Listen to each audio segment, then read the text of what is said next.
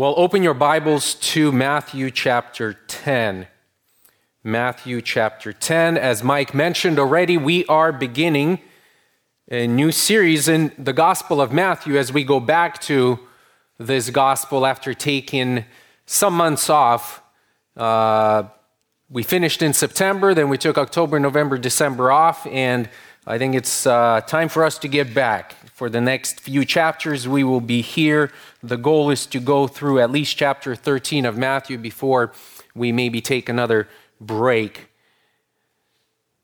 As we turn a page here to this chapter 10, there's another, this is the second major discourse of Matthew. Matthew presents for us 5 teaching blocks of Christ. We looked at the first one last year, which was the Sermon on the Mount.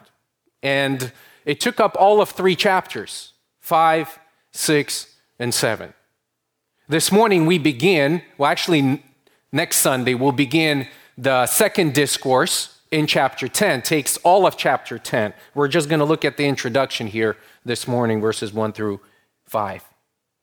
And then later on in chapter 13 of Matthew, if you flip there, he begins another discourse, another major discourse. So the way that Matthew arranges his gospel is he gives you the teaching, then he gives you the narrative, and then another teaching block, and then another narrative. And then he goes on through until resurrection.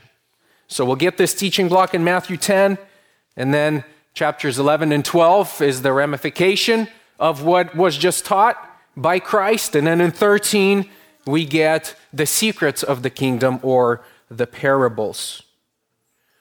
Chapter 10 here, although very closely tied to the previous section, it marks a transition. Up until this time, Jesus had been faithfully preaching and teaching and healing desperate sinners. At the same time, he had been selecting a group of men to follow him who would learn from him, learn how to treasure him so that they would imitate him. And in this chapter 10, Jesus lays out the plan for his disciples. And we need to be careful as we come to chapter 10. Much of what we find here is directly applicable to disciples, and it is only applicable to the original 12. And yet, we find a lot of application for us this morning. One big truth that we learned about Christian discipleship or disciples is that discipleship exists to make much of Christ and not disciples. If we walk away with anything this morning, it is to remember this: that disciples are chosen and are invited to come and participate in fellowship with Christ, to imitate, to love him, to treasure him, so that they can in turn make much of Jesus Christ, not themselves. He called his disciples to himself that they may know, that they may live for him, that they may speak. Listen, in Christ's discipleship school, there's only one major that you can choose, and that is Christ. That is Christ. To know him, to love him, to treasure him, to speak of him. If discipleship was about disciples, then surely, friends, Jesus would have picked somewhere more presentable, more notable, more important than the group that he chose. For sure. Yet he didn't. Because the key to being a faithful disciple is not found in the disciple. It is found in the one who ordains, the one who chooses, and the one who sends disciple. It is found in their master. Christ is the one who calls, and he is the one who equips you to make much of him. So having spent time with them in ministry, in this chapter, Jesus gathers the 12, he instructs them, and he sends them out to preach the good news to the lost sheep of the house of Israel. They will now, as his ambassadors, step out and go on this public trip, proclaiming the arrival of Messiah. Jesus had already taught in the Sermon on the Mount that his disciples are like a city on the hill, lit during the darkest of nights, which cannot be hidden in Matthew 5:14. But Christ's desire is not only for his people, Israel, to know him, to praise him, but as the Old Testament in Psalm 67 reads, let all the peoples praise you, O God. Let all the peoples praise you. Let the nations be glad and sing for joy, for you will judge the peoples with uprightness and guide the nations on the earth. The psalmist's prayer for God's blessing upon the life of his people so that, quote, your way may be known on the earth, your salvation among all the nations. But here in chapter 10, it must start with God's unique mission to his own people first. Israel first, then the Gentiles. So Jesus Christ, the Master, the Lord of the harvest, as we read in verse 38, appoints his messengers of the kingdom, sends them forth to declare the gospel of the kingdom to a world that is enslaved by sin.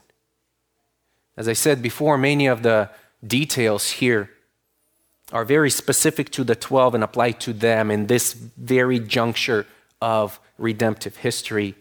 And in the coming weeks, as we will study verse by verse through this chapter, we will highlight them. But these verses also contain discipleship principles for us, Christ disciples in every generation. So I want you to begin reading with me at verse 35, Matthew 9, verse 35, and we'll read through 10:15. Matthew 9:35. Jesus was going through all the cities and villages, teaching in their synagogues, and proclaiming the gospel of the kingdom and healing every kind of disease and every kind of sickness. Seeing the people, he felt compassion for them because they were distressed and dispirited like sheep without a shepherd. Then he said to his disciples, the harvest is plentiful, but the workers are few. Therefore, beseech the Lord of the harvest to send out workers into his harvest. And Jesus summoned his 12 disciples and gave them authority over unclean spirits to cast them out and to heal every kind of disease and every kind of sickness. Now, the names of the 12 apostles are these. The first, Simon, who's called Peter, and Andrew, his brother, and James, the son of Zebedee, and John, his brother. Philip and Bartholomew, Thomas and Matthew, the tax collector. James, the son of Alphaeus and Thaddeus. Simon the Zealot and Judas Iscariot, the one who betrayed him. These 12 Jesus sent out, and after instructing them, do not go in the way of the Gentiles, and do not enter any city of the Samaritans, but rather go to the lost sheep of the house of Israel. And as you go, preach, saying, the kingdom of heaven is at hand.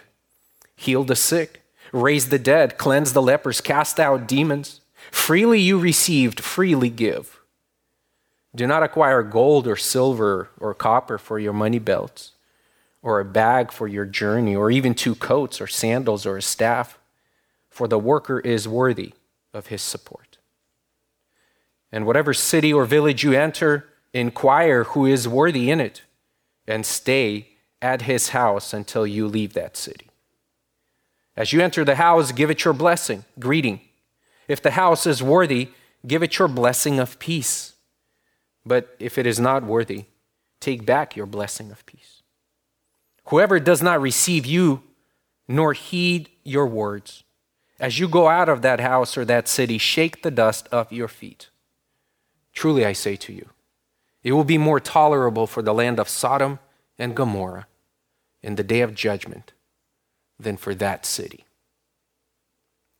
As we look at just the introduction to this second discourse here, I want us to just think about this one grand big idea, and then we will unpack it throughout the sermon.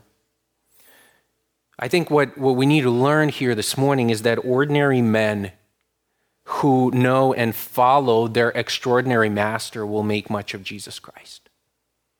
Ordinary men who know, who spend time with their master, who follow their master, they will live for the glory of their master. Two principles here of discipleship that we find in verses 1 through 4. Number one is this: Christ calls ordinary disciples to be with their extraordinary master. Notice what verse 1 says of chapter 10. Jesus summoned the 12 disciples. Verse 2 says, now the names of the 12 apostles. Before this group of 12 is sent out, apostles, they are here referred to as disciples of Jesus Christ. And the first thing that we need to understand in the flow of Matthew's gospel here is that their calling, or this summons here in chapter 10, right, is not their initial gathering of the 12. In other words, Jesus had previously gathered them to be with him. This here is their commissioning. Prior to this, something else happened when they were gathered together as a group of 12 to follow Christ, to observe him, to learn from him, to be his disciples. We talk about discipleship a lot. Disciple. What does it mean to be a disciple of Jesus Christ? Just a general definition of a disciple is to be a learner, to learn something from somebody. It's a person who puts himself under the teaching of another. So a disciple of Christ follows Christ. He puts himself under the authority and teaching of Christ. Go back to Matthew 4 with me. Matthew chapter 4, flip there as we will make our way back to 10. I want you to see the process that had started before in Jesus gathering these men to himself. In 4:17, we read that Jesus begins his public ministry with a sermon, and his sermon is very short. It goes something like this: repent, for the kingdom of heaven is at hand. So this is Jesus coming out, and he's publicly declaring, right, the beginning of his messianic mission. Repent, for the kingdom of heaven is at hand. And right after that, Matthew records for us in verses 18 through 22, the first calling of these disciples. And we here meet two brothers, Peter and Andrew, and then two more brothers, right? James and John. Now, if you try to read through the Gospels, Matthew, Mark, Luke, and John, and if you try to put these Gospels or these accounts in chronological order, you will find that this here in Matthew chapter 4, this is not the first time that Jesus actually met Peter and met Andrew. He met them before, according to the Gospel of John chapter 1, where Andrew brought Peter to Jesus Christ. And so no doubt they already had prior conversation with Jesus Christ. Here, Jesus meets them in the boat. They are fishing, and Jesus says, you too, follow me. And immediately they left their nets, it says in verse 20, and they followed him. And then he keeps going, and then he meets two more brothers, James and John, in the boat with their father. And he too called them, and he says, you too, follow me. And they left their boat, and they followed him. Remember, Matthew does not arrange, as I mentioned before, his gospel in a chronological order. He's more concerned with weaving this thread of the kingdom throughout all of his record. Even though Matthew is really the longest of the gospel records, he actually leaves many of these details out that Mark and Luke include. And one of the details that Matthew leaves out is that these 12 disciples had been with Jesus since before he preached the Sermon on the Mount. Go with me to Luke. Flip with me to Luke, and I think this is important just for us to mark here for us. Luke chapter 6. Luke chapter 6, he tells us in verse 12, he says this. Now, Luke, remember, according to chapter 1 of Luke, he writes everything in the chronological order, in its sequence. And so he says in verse 12, it was at that time that he, Jesus, went to the mountain to pray. And he spent the whole night there in prayer. And when he came, he called his disciples to him and chose 12 of them, whom he also named as apostles. And then Luke then gives us the list here. And verse 17, Jesus came down with them and stood on a level place. And verse 20, look at this. And turning his gaze towards his disciples, he began by saying, "Blessed are the poor, for yours is the kingdom of heaven." In verse 20, Jesus begins to preach the sermon, which Matthew records in its entirety in Matthew 5 through 7. Mark adds another detail in Mark chapter 3, referring to the same event. You don't have to go there. I'll just read it in Matthew 3:13. He says, "And Jesus went up on the mountain and summoned those whom he himself wanted, and they came to him, and he appointed 12. And why did he appoint 12? Mark says, so that they may be with him. Jesus chose the 12 so that they may be with him, so that they may learn from him, so that they may follow him. If you turn to Matthew, go back to Matthew chapter 5. Matthew chapter 5. As soon as they were called, Matthew records, before the Sermon on the Mount here starts, as soon as they were called, Jesus begins to instruct them. He has general group of disciples who are following him, and they're flimsy. They're kind of like on the outskirts, you know. They're following, they like what they hear, and then they're there. Jesus feeds 5,000 and they're there. And then he says something that doesn't sound right to them. They're like, forget it, they go. General group of followers. But then he has this inner group of 12 who are there. He spends time with them, instructing them, teaching them directly. And in fact, the Sermon on the Mount is primarily addressed to the disciples. He calls his disciples to him in verse 1 of chapter 5. And then he opens his mouth and began to teach them, began to teach the disciples primarily. Now, what happens on? If we continue to read Matthew chapter 8, for instance, go there. As soon as Jesus finishes this sermon in Matthew chapter 7, Matthew 8:14, Jesus is in Peter's house where he heals his mother-in-law. In 8:23, if you look, his disciples are caught in the middle of the storm with Christ. And because they started freaking out, Jesus then rebukes them for their lack of faith. In 9:10, Matthew records that Jesus, along with his disciples, is having lunch with tax collectors and sinners. Jesus is setting the tone for the kind of ministry he would later want his disciples to be engaged in. He says, you come here and I want you to be with me. I want you to be with me when I speak. I want you to be with me to observe when I heal. I want you to be with me when I dine with sinners so that you can observe and learn, so that you can be my disciple. So these men knew the Lord. They had special access to him, and they had fellowship with him. They ate, they had questions, they had time to ask questions, to watch how Jesus lived. They had many opportunities to sit at the master's feet, to see their master in action. And as I said, these disciples were probably with Christ for several months to a year now. And it's time, Jesus says, for you to join me on the mission. The messengers of the kingdom will go and present the message of the kingdom. They will bring the good news to the lost sheep of the house of Israel.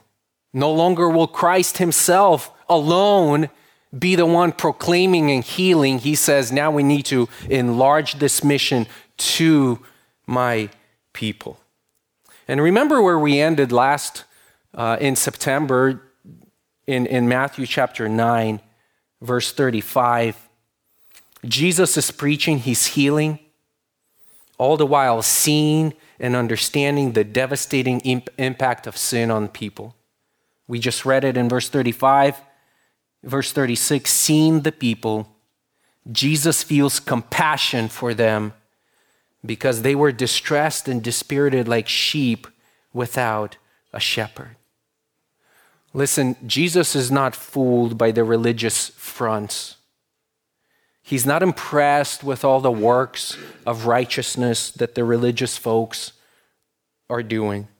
When he looks, he sees the hearts of these people as wounded, torn by sin, distressed and dispirited, literally filleted, as we talked about before, skinned. They are abused even by this false religious system. They are inwardly devastated and hopeless. So the true shepherd of Israel, he gathers his disciples and he says what? Go? No. He says, you pray. I want you to pray. Then he said to his disciples, verse 37, therefore beseech the Lord of the harvest. Pray. Do you see all those people? Do you see all that harvest? Pray that you may feel the same thing I'm feeling. Pray that you may respond with the same compassion and grace that's motivating me to go and preach and heal.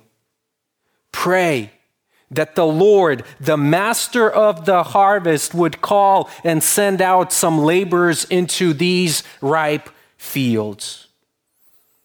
Why do you think Jesus wanted these men to spend time with him before he sent them out? Why do you think that he called them to be his disciples before he sent them to be apostles? They needed to spend time with the master to begin to feel and to see what Jesus was seeing and feeling. Matthew Henry once said, the best preparation for the work of ministry is acquaintance and communion with the Lord Jesus Christ. I want you to be with me. I want you to see me. I want you to observe what I do. And having spent time with Jesus, he turns around and calls them to this great task. There's a conjunction and that's missing in a lot of our translations. The verse 1 of chapter 10 should start with and. So even though there is a transition, it connects to the previous point. He says, pray that God would send out, that the master of the harvest would send out his workers, and Jesus summons them. He wants them to go. So church, what do we learn here? Well, we learn that if we're going to preach the gospel well and represent Christ to this world, then we must know him and we must spend time with him. We must feel what he feels. We must be his disciples who are in fellowship with him. You know, it's really hard to get behind someone or something that you're not really interested in, right? It's hard to promote a product you care less about. It's hard to be excited about the person you really have no relationship with. Jesus says, you're going to spend months with me. Learn from me. Learn who I am so that you are going to go afterwards to the lost sheep of the house of Israel and you're going to preach me. You're going to preach that they need me. And unless you're convinced of that yourself, you will never do it. So whatever we do, whatever vocation we are in, if we're going to be faithful witnesses to Christ, we must be with him often. That's the point. Disciples before apostles. We must be with him. But how? I mean, we're sitting here 2,000 years plus removed from these events where Jesus walked with his people. How do we then commune with Christ? And we all know the answer. We all know how to commune with Christ. Just like Jesus taught his disciples, we are taught by the same word, that Jesus left for his disciples. If we're going to be with Christ, we must be in Christ's word. We must meditate on Christ's word. We must reflect on his word. I mean, as disciples of Christ, right, we gathered here, and for the most part, Sunday morning worship service is filled with disciples of Christ who want to learn more about Jesus Christ. As those who are called to be the disciple of Christ, is that something that you desire, to know Jesus more? To grow in the knowledge of Christ, to feel what he feels, to see, to interpret this world how Jesus interprets this world? That's the mark of a disciple, because through this process, you are brought closer to your Maker. As you read and as you learn and as you reflect on God's word, you hear the Lord instruct you. This is why we are here, to worship the Lord and to be instructed by him. Another way that you commune and grow closer to your master is by walking in faith, by believing. I mean, Jesus put his disciples in situations where he forced them to trust him. I mean, think about that episode where he was in the boat with them, right? Could have prevented it. No, he said, I'm going to teach you how you will trust me. Because let me tell you something, when I send you out on this mission, you're going to need to trust me. You're going to need, what he tells them, specifically beginning with verse 16 through the end, you will be hated by all men. You will be, because of my sake, you will stand before governors and kings, and you will have to give an account. Some of you will be killed for my name. You have to have faith in this master in order to do what they will be called to do. He tells us also to trust him even in circumstances that may seem dark and may seem impossible. Beloved, being Christ's disciples means being with Jesus. And we cannot witness as disciples until we have been with him. Being a disciple begins being with the master. Now, why did Jesus, the master, want his men to be with him before they are sent out? Well, because their single mission, friends, their single mission is to bear witness to Jesus Christ. That's it. They weren't called to study another subject, to be good at something else, to major in this profession or that profession, to learn this trade or that trade. None of it. The only thing they were called to do is to learn Christ and to preach Christ. That's it. Single mission, single major, single topic, single sermon. That's all they were asked to do.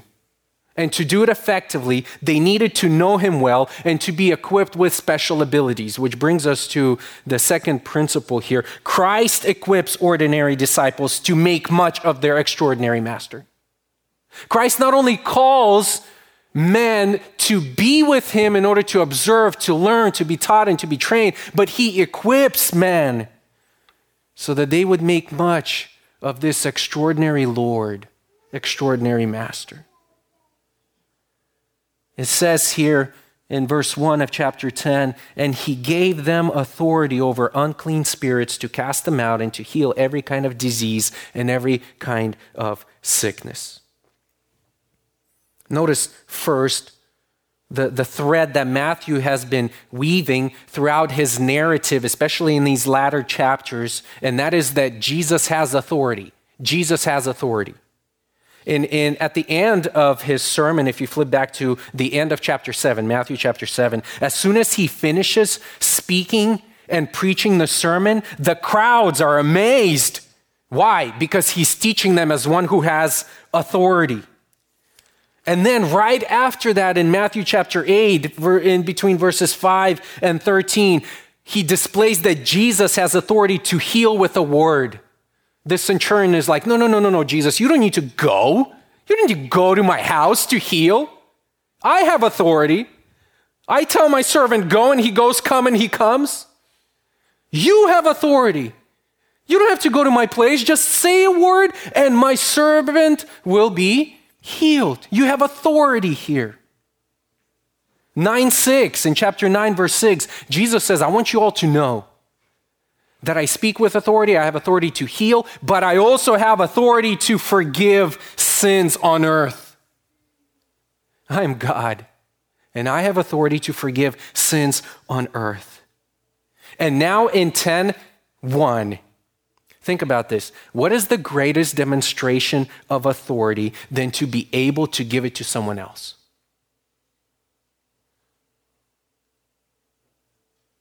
Jesus calls and he equips these ordinary men with power to do what no one else can do.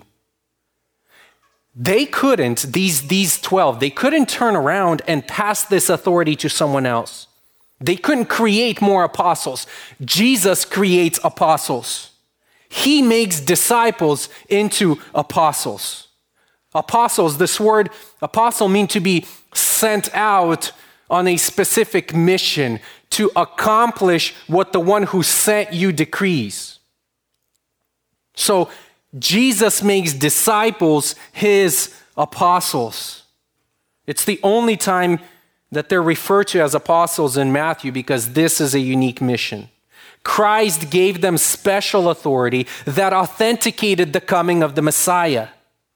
He made special laborers out of ordinary men. Only Christ could.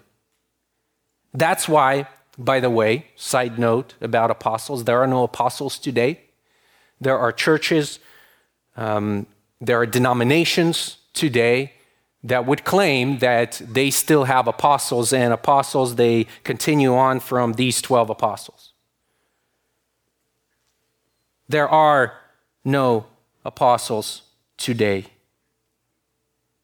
No one can continue to give this authority to the subsequent generation of apostles. These men, they had specific gifts. They were giving special ministry to authenticate the ministry of Christ. They had powers and abilities for a specific purpose and for a specific season, friends. For a specific season. After the death and resurrection of Christ, during the formation of the first church and during the composition of the Bible, these very men, chosen and summoned by Christ, they continue to bear witness by performing various miracles. For instance, in Acts 2, we find out that many wonders and signs were taking place through the apostles. Later on in Acts 5:12, at the hands of the apostles, many signs and wonders were taking place among the people. A true apostle of Jesus is appointed personally by Jesus Christ and is given divine authority to perform deeds that point back to him. That is why Paul is very specific when he defends his apostleship. Every book he starts out, Paul an apostle, except for one, Paul an apostle of Jesus Christ, Paul an apostle, not chosen by man, but commissioned by God himself. By God himself. You needed to be with Christ, you needed to witness the resurrected Christ in order to become. But why this power? What's the reason for this power to perform signs and wonders? Listen, friends, these disciples, they were called to bear witness to a message that is going to be very hard to swallow for any Jew. For any Jew. Israel had the law. They had the prophets. They had all the religious teachers who were telling them that the law and the prophets did not mean what Jesus' disciples told them they meant. And so Jesus here, he gives them this power in order that these signs, they might affirm the divine message and their interpretation of God's word. And the second reason, as we will see soon, these disciples, they lacked all the credentials. They needed power. They didn't have it within themselves. Notice something else unique in this passage. It's the reference to the 12. 3 times Matthew says the 12, his 12 disciples, his 12 apostles. And then in verse 5a, these 12 he sends out. 3 times. And they all have an article between 12, not just 12 apostles, but the 12, referring to a unique title.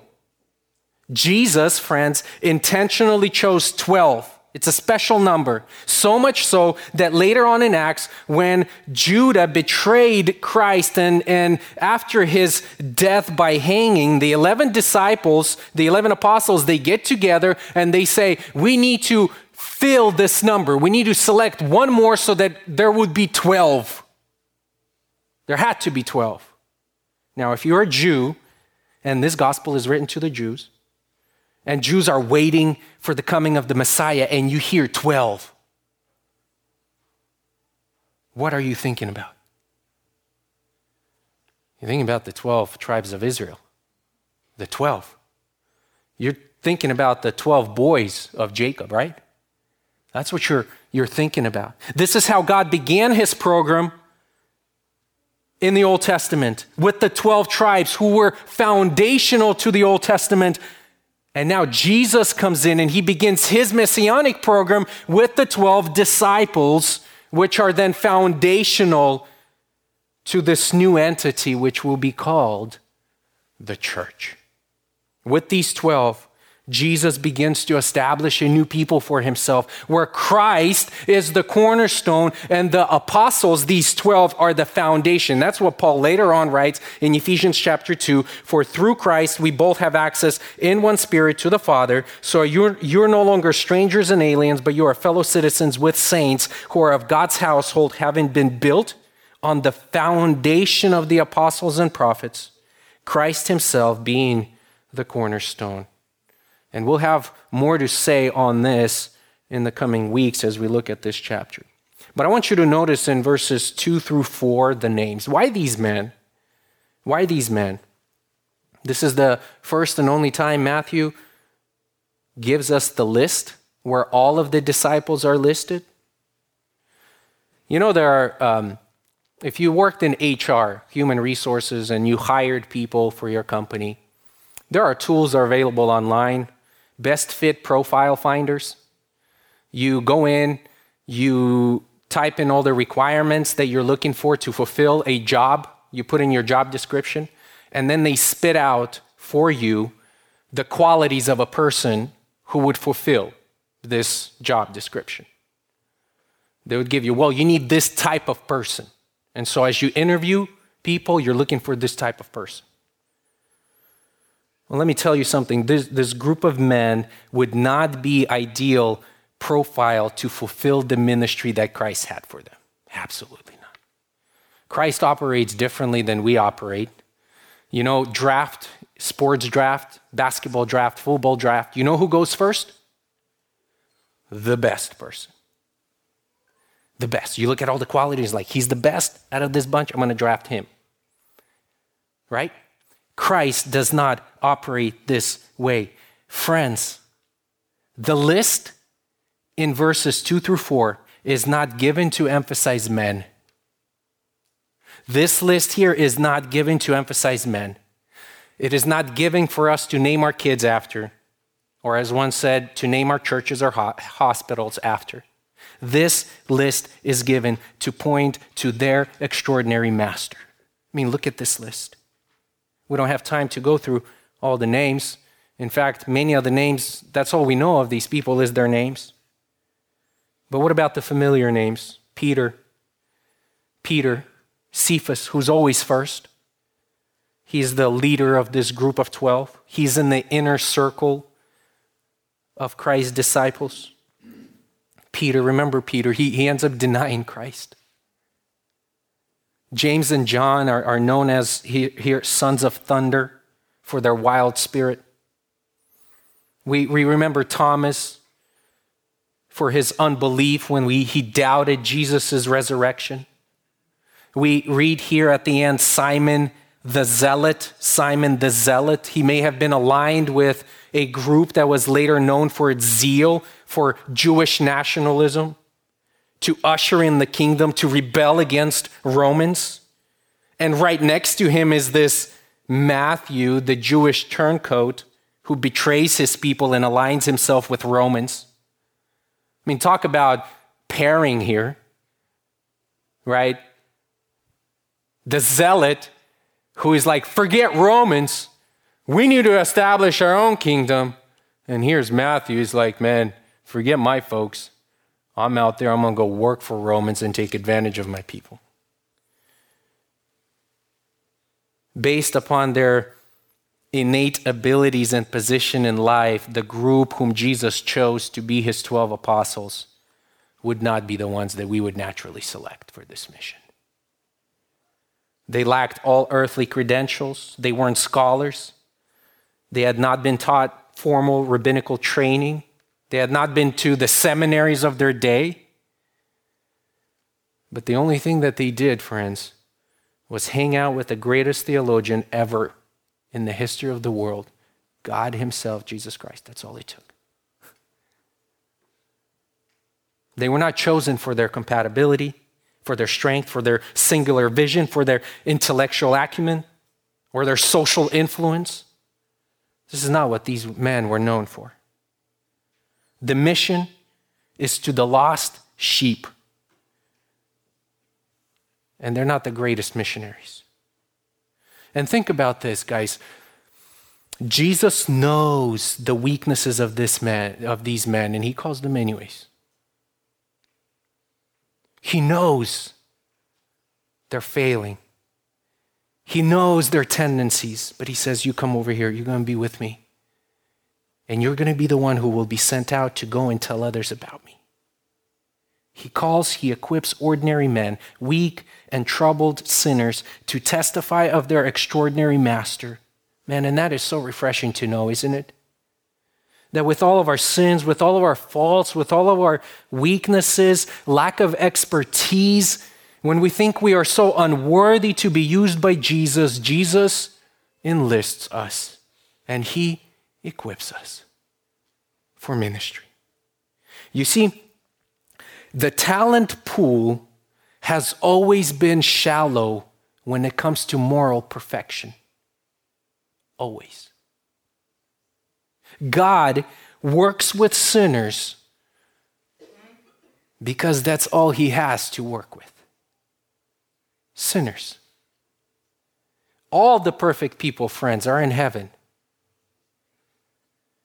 But until we get there, he chooses ordinary, imperfect people so we can display his extraordinary power through our weakness. It was true of the 12, it is true of us today, of all the disciples of Christ. We are called and we are ordained to be with Christ so that we can make much of Christ. I mean, Dan read at the beginning, 1 Corinthians 1. Consider your calling. Not many wise, not many noble, but a bunch of foolish men, God chosen. Why? He says, so that he may nullify all, and so that all may boast in God. You see, the main character here is Jesus. Right here in verses 1 through 5, even though all of these names are emphasized, the main emphasis is Christ. He is the one who summons. He is the one who equips. He is the one who sends. He instructs his apostles to preach Christ, to preach the gospel of the kingdom. All the miraculous works that they were going to perform, every single one of them, they pointed to Jesus Christ, not to themselves. Jesus warns them that they would suffer greatly on their mission because of him, and they will be hated by all men because of him in verses 16 through 21. It's all because of Christ. These men, friends, they were summoned, they were called to put a spotlight on Christ, and they didn't need to be in the spotlight. I don't know if you've ever operated a spotlight or seen someone. The person who's operating the spotlight is never in it. Right? And so this is what his disciples are called to do. You put a spotlight on me, friend, on Jesus, and you're going to be always in the background. And they were fine with that. And we need to be fine with that. He called and equipped them so that they could make much of Christ. Alexander Maclaren, 19th century Baptist preacher, he says this: from the beginning, the true hero of the Bible is God. Its theme is his self-revelation, culminating from evermore in the man, Jesus.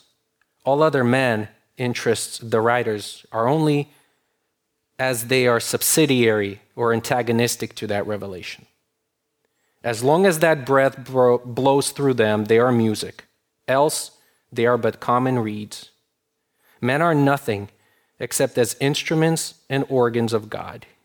He is all, and his whole fullness is in Jesus Christ. Christ is the sole worker in the progress of his church. That is the teaching of all the New Testament. Nicholas Zinzendorf, 18th century missionary pioneer, he says this famous phrase, you might have heard of it. He says, "You must be content to preach the gospel, die, and be forgotten." We sometimes labor hard to leave a legacy. You got to leave a legacy so people remember you. You got to be content to preach the gospel, know Christ, preach the gospel, die, and be forgotten here. Final passage I want to take you to, go to Acts chapter 4. I want to see if this actually was fulfilled by the apostles. How were they known after the ministry of Christ with them, after his death, resurrection? Go to chapter 4. I love this passage, this verse. It says this, Luke writes, 4:13. It says, "Now as they observed the confidence of Peter and John," these are the two apostles, "and understood that they were uneducated and untrained men, common folks, they were amazed and began to recognize them as having been with Jesus." Oh, that's good. They recognized one thing, uneducated. Another thing, untrained. But they also recognized something. These men, they were with Christ. They spend a lot of time with him. The difference with the 12 wasn't their individual, gifts that they contributed, their abilities. No. The difference was that they were with Christ. And that in Acts, after his resurrection, they were empowered by the Spirit of Christ to do great and amazing things. It was not the greatness of the apostles that led to the explosion of Christianity in the first century, but the supreme greatness of Jesus Christ and his power displayed through them. When we look at these men, friends, we must realize that if God could use them, then surely he could use us, and he could empower us by the same Spirit as his kingdom messengers. Jesus can use any individual in his kingdom. Think about this. Are you a naturally born leader, sometimes speaking before you think? Well, Jesus can straighten you out, and he can make you steadfast like he did to Peter. Are you full of questions, maybe even doubts, hesitant to move forward at times? Jesus can train you like he did Thomas. Are you a radical political activist? Trying to overthrow, trying to do something, trying to change your nation, trying to change your state? Well, Christ can make you radically active for him, like he did Simon the Zealot. Do you have this explosive personality? Well, God can temper it, like he did to the brothers. Are you unknown? Are you unfamiliar, unimportant? Feel like you're always living in someone else's shadow? Christ can use you too. In your small little corner, like he used all the other folks that we read about that we have no idea any more than their name. He can use you for the expansion of his kingdom. Beloved, remember that discipleship exists not to make too much of disciples, but to make a lot of Christ. Ordinary men who know and who follow their extraordinary master, they will, as we see here and we will continue to see in Matthew chapter 10, make much of Jesus Christ. Our Father, we thank you for instructing us in your word. Help us to cling ever more to Jesus Christ, to live with him, to observe him, to study him, to feel what he felt, to see what he saw.